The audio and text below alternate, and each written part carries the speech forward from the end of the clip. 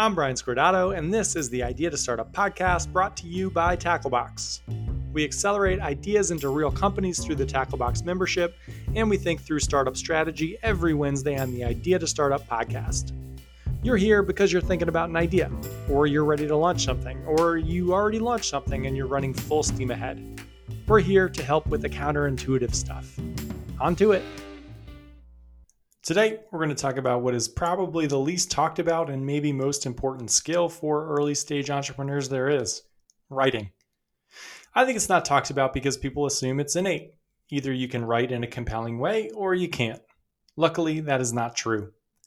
Today, we'll build out a foolproof approach to make you write great copy for a landing page, an Instagram ad, a cold email, a pitch deck, a birthday card to your significant other, whatever. We will help you write something short and persuasive. We've talked about the rivers and dams model for finding problems that desperately need solving before. If you forget it, it's simple. Your customer is cruising down the river towards the thing that they really, really want. A quick example. Let's say your customer is trying to get into business school. They're on the river to HBS. They have likely been on this river for a while. Maybe they went to a good undergraduate college and got good grades, knocking down that first dam in the river. After school, they got a good job and excelled there too, getting promoted and breaking down another dam. Then they picked the schools they were interested in, went to the information sessions, reached out to alums, dam, all the while moving closer and closer to spending a couple $100,000 in 2 years on something a library card could have gotten them. Kidding. But then, whack, they smack into a dam they can't get past without some help, scoring well enough on the GMAT to get into that school they picked out.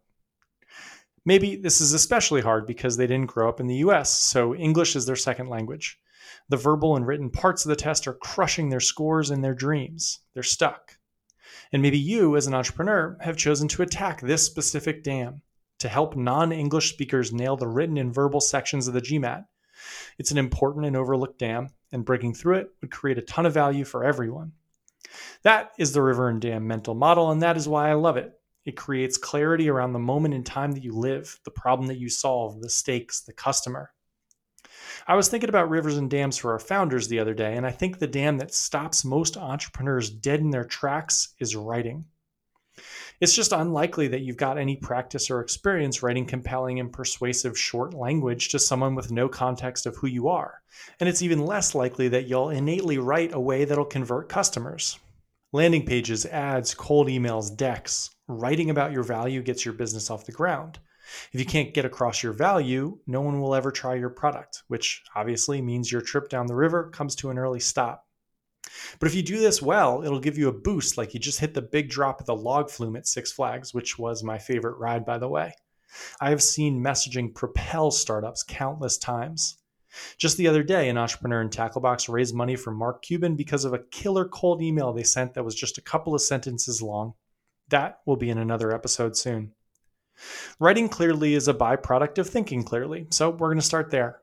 We'll teach you how to think about your idea and then how to present it. And we'll do it through the Tacklebox Keys to Writing, a 4-step approach to messaging anything in a compelling way. And to begin, we've got to start with the best lesson of the 4, the most important lesson, the hardest lesson, the one that says that you don't matter. And we'll do it after a little smooth jazz. Hey! Lots of people are leaving us reviews on iTunes. We are getting more listeners because of it, and I thank you. It's magical, and I love it. It's also silly because I would never think to review the podcast that I love, but that is how stuff gets promoted and shared. Systems are systems, I guess, and now I rate and review all of my favorite podcasts. Thank you to everyone that's left a review on iTunes. Thank you. And if you like the pod, if this stuff is helpful, if you know who Penne Vodka Pete is, he'd want you to leave a review. Really, he just wants you to go try his penne vodka. And as always, if you're working on a startup idea and want to flesh it out, let's do it. GetTacklebox.com. You're all the best. Back to it. The first Tacklebox key to writing is that you don't matter at all. No one cares about you. You're not interesting, and neither is your product. You're boring. Luckily, what is interesting to your customers, endlessly interesting, is themselves. And that is how you're going to get customers, by showing that you know something about them that they didn't think you knew. After you write every word that's meant to go out to a customer, reread and highlight the parts that are about you, then delete them. When Tacklebox members write first drafts of cold emails, I usually have to highlight about 95% of them. It's just unnatural for us to ignore ourselves and only write about our customer. It's hard. A good example comes from my favorite scene from maybe my sixth or seventh favorite movie, Good Will Hunting. You've seen it. It's about a poor, troubled orphan from Southie who's a genius but spends his days mopping the floors at Harvard. A parade of psychologists try to get through to him to help him reach his potential, which, by the way, is my favorite cultural thing about the US. We hate wasted talent. It's the core driver of our country. We want everyone to reach their potential. Everything is organized around that, and it's beautiful. Anyway, in the best scene of the movie, Robin Williams is trying to break through to Matt Damon on a park bench, and he starts talking about how the veneer that Matt Damon shows, the confidence, the intelligence, the ambivalence, is transparent. About how he realizes he's just a scared kid from Southie. About how he was once that kid too. And most of all, that that's okay. He wants to help him because he's just that scared kid from Southie, because he was once that too. And it works. He knew Matt Damon's secret, that he was actually scared, that the whole act was an act. Robin Williams was the only one to see through it, and Robin Williams was the only one who built any trust. Writing for your startup is a race to show your customer that you know something about them that they didn't know you knew, something that very few people know about their process, their life, their goals and aspirations, the inner voice that they talk to themselves in. You've only got a few seconds to do it. You'll either blend into the background or you'll build an enormous amount of trust. Here are two possible ads for our fake GMAT company that we talked about before. The goal would be to get someone to trust us enough to give them an email based on one sentence and one sentence only. The first is this. Quote, "We built the most effective and comprehensive GMAT prep course in the world by getting our hands on 10,000 old tests and analyzing them for trends." The second, quote, "If you didn't grow up in the US, the written and verbal sections of the GMAT are likely holding you back from your dream business school. We'll help you navigate them." I was curious about these two because obviously I think the second one's going to do better, but I made two Instagram ads with dummy landing pages to test them out. The second performed 20 times better than the first. The first sentence is about you as the person building the thing.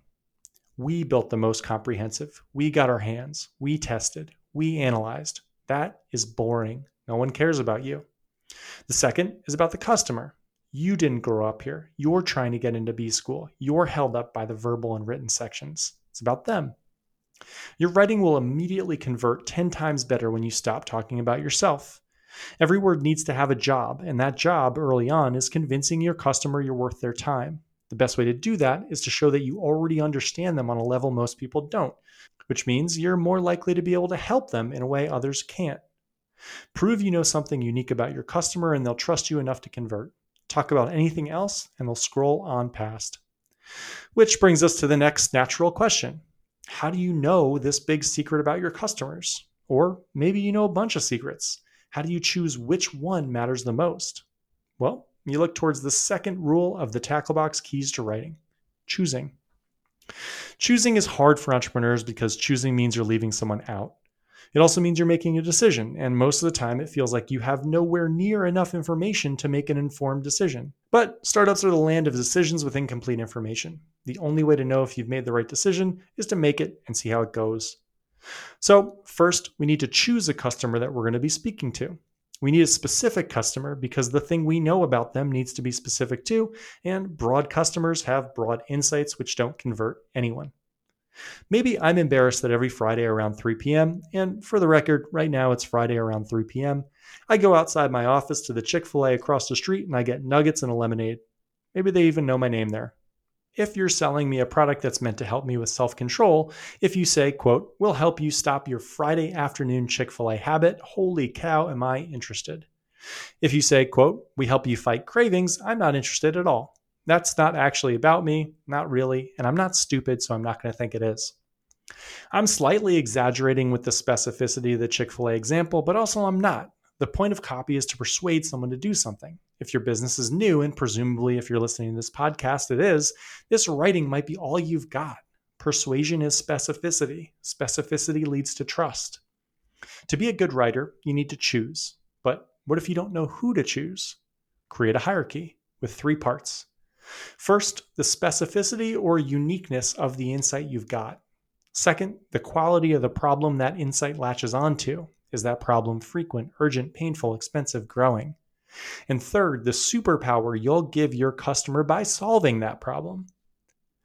Whatever insight scores the highest on that scale, start with. Also, you can test a few. That's the beauty of being specific in your writing.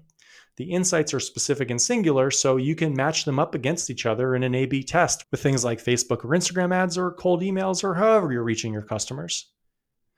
There's a company that recently pitched me an Excel product. It is slick. Basically, it translates text into formulas. So if I had a massive spreadsheet with a ton of historical sales data from a retailer that I wanted to sort through, I might type in English, look on the individual sales tab, and then in columns A to F and rows 1 to 8,000 and tell me how much money we made on cardigans. And the product would then create the formula that I would drop into a cell. The founder made this in the first place because he worked at an investment bank and was ridiculously slow at creating Excel formulas. They also always broke, which is a problem. So whenever he had to create a new formula, he would just search through tons of old spreadsheets until he found the exact formula he needed somewhere else, and he would copy and paste it in. One night, he was having a drink with his team after a 16-hour day. In a moment of weakness, he admitted what he did. He was actually terrible at Excel, he said. A huge faux pas in the banking world, apparently. Immediately, 4 other people on the team burst out laughing and said they did the same thing. They'd taken Excel courses and they had YouTube videos on how to do this stuff tagged, but they still couldn't make it happen. They were mortified that someday they need to actually create formulas in a pressure-filled situation and wouldn't be able to do it. So the guy reached out to his brother-in-law, who was a developer, and they built the product. He sent me his landing page. At the top, it said, quote, "We make Excel easy." Then below, it said, "We've built a tool that helps make Excel formulas a breeze. Type in what you want Excel to do, and it'll do it." Then, quote, "Never used Excel but want to learn? We make it easy to get up and running." I asked, who was this landing page made for? "Well, people struggling with Excel formulas," he replied cheerily. "He's a delightful guy. Honestly, I think he's just happy to be out of banking." "Pick someone," I said. "Tell me who exactly this is for." We did a little who's on first for a while as he told me it was for someone struggling with Excel before realizing he was mashing customers together.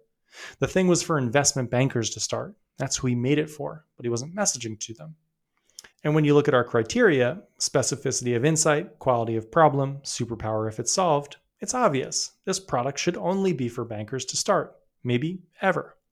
So I asked him to pick a coworker who had the problem and write him a letter. The letter would tell him what he'd made. It came out like this, quote, "I know you don't actually know how to use Excel to create the complex formulas you're supposed to be able to make. I made something that makes formulas as easy as just writing what you want the formula to do in English. No more searching through old files to try to find the exact formula you need." Great. Now we need to tighten that up. Quote, "Investment bankers are Excel wizards, except you. We won't tell anyone. Type in English, get Excel formulas back." Then the call to action, quote, "I'm ready to stop endlessly searching old Excel docs for the perfect formula." Once that went up on the website and he started putting it in front of investment bankers, it converted like crazy. We call those specific actions that customers take, something like searching through old documents for formulas, inflection points. They're breadcrumbs that let us know this person is our customer and let the customer know we know who they are. You find inflection points through being close to the customer you choose, which brings us to the third Tacklebox key to writing. Don't actually write anything. This is where our bad writers, or people who think they're bad writers, shine. The way to get great copy is to not write great copy. It's to speak with your customers and write exactly what they say. If you don't know how to do customer interviews, I'll pop a few of our episodes that teach you how to do it in the show notes. Conversations with customers validate your idea and give you clarity around initial personas, but they also give you copy. A travel company went through Tacklebox a while back, hoping to get people to travel on a budget. Interviews made it clear that there was a very specific customer segment that cared less about where they were going. They cared way more about how much it cost. They wanted to go everywhere. They just wanted to do it for cheap.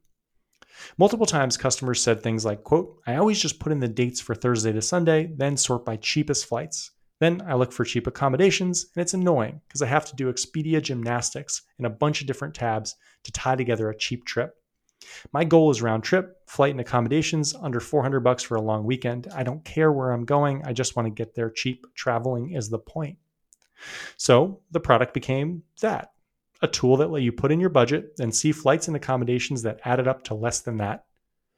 The copy became what the customer said. Quote, you don't care where you go, you just want to get there cheap. Travel somewhere new a couple of times a month. Then the explainer copy. Quote, no more Expedia gymnastics to find a weekend trip under $400. Search by price, not by destination. People immediately reached out saying how incredible the copy was, but the founder didn't write any of it. The customer did. Speaking with customers allows you to collect inflection points like their POGs in 1997. Listen to exactly what they do now to solve the problem. Listen to the process, then flip it around. The more specific and unique the inflection points, the higher the conversion rate will be when you flip it around and send it right back to the customer as your messaging. Listen and say back exactly what was said to you. The final tackle box key to writing is that the way to create memorable messaging is to be concrete and familiar, nothing new. Our entrepreneurs make a bunch of mistakes when writing copy, but two are huge. The first is trying to sound new or innovative. Nobody wants anything new. They want something familiar and safe. The less cognitive overhead you require, the more likely the customer will be to give you a shot. You're new to them in the first place, and they're likely focusing a small percentage of their attention on you. You'll lose them with anything that isn't completely familiar. You'll gain attention the more specific to them you are. Familiarity, I think I'm saying that right, converts. If I say, quote, we're building an AI-driven app that'll leverage your daily activities to help you maximize sleep efficiency, you're going to be lost before we get to AI. But if I say, quote, you eat within an hour of going to bed because you get home late from work. Eating within 2 hours of going to sleep leads to poor sleep, and you know that. But it's hard to stop. We help you eat earlier. While it's more words, you get it. You eat late, and you know that's bad for you, but you don't know how to stop. I know you know it's bad, and I'm going to help you stop. Done. How I do it doesn't matter at all. Remember the first rule. We don't matter, only our customer does, and our product is part of us. The second big mistake early stage founders make is adding a slogan and thinking that that is copy. Something like fast, simple, beautiful. I know you're trying, but those are so bad. A slogan is a generic group of words about us. Generic things about us are not interesting. Specific things about them are endlessly interesting. Remember that. Way back in the day with our good friend Joey Cofone from Bear and Fig, we talked about the attention pie, and I still think about that mental model constantly. Every new thought you have dilutes all the others. So if I say our app helps you fall asleep, stay asleep, and wake up refreshed, I've diluted our ability to help you fall asleep, our ability to keep you asleep, and our ability to help you wake up refreshed. Rule number 2, remember it. Pick the customer, pick one problem, focus on it. You're having trouble falling asleep because you eat too late. Solve that problem, build a business around it. At Tacklebox, we belong to the Sound Bites Only Club. All our messaging is built to travel. Simple, concrete language travels. No one remembers 3 vague things. People might remember one specific thing. Being specific lets the customer know who it's for. If it isn't for them and someone else brings up the specific problem you're solving, they're armed to share it. If you meet someone who says they're dying to travel by budget, not destination, you're going to know where to send them. If you meet an iBanker embarrassed about their Excel skills, you'll have a suggestion. People love being helpful. Make sure your copy is specific enough to let them do it. There's a bonus rule, and if you made it this far, you deserve it. That rule is, when all else fails, just describe the gap. The best messaging can happen when you just describe the gap, where your customers are now and where you're going to get them after they use your product. Toss in inflection points, be specific, talk about the before of your customer, and talk about the after. This messaging can be really compelling. Something like, you work at an investment bank and it's stressful. You spend your day in Excel sheets walking on eggshells that your VLOOKUP is formatted incorrectly. When you do need to make a new spreadsheet, you scour the old ones for the perfect formula, not trusting your Excel skills and hoping that it translates perfectly. Your bad skills are your secret. We're going to change your life though. Now, when you need an Excel formula, you'll come to our site. You'll write in English what you want the formula to do. We'll transcribe it into a formula you can copy and paste into a cell. That's it. Writing compelling, persuasive copy is mandatory. The 4 keys to writing should help. First, you don't matter. Every word you write is an opportunity to prove to your customer you know something about them they didn't think you would. Second, choose a customer so the secret about them is more specific and compelling. Third, don't write any copy. Just say what your customer said to you. They are the best copywriters in the world. Fourth, be concrete and familiar. And the bonus, when all else fails, just describe the gap. Easy to say, hard to do. And I'm actually considering creating a whole one-off course on this. If you'd be interested, head to gettacklebox.com/how-to-write and sign up. You'll get 50% off, and you'll tell me it's worth making. This was the Idea to Startup podcast brought to you by Tacklebox. You got a startup idea and a full-time job? Let's help you figure out the former so you can leave the latter. Give us a shout at gettacklebox.com. Have a great week.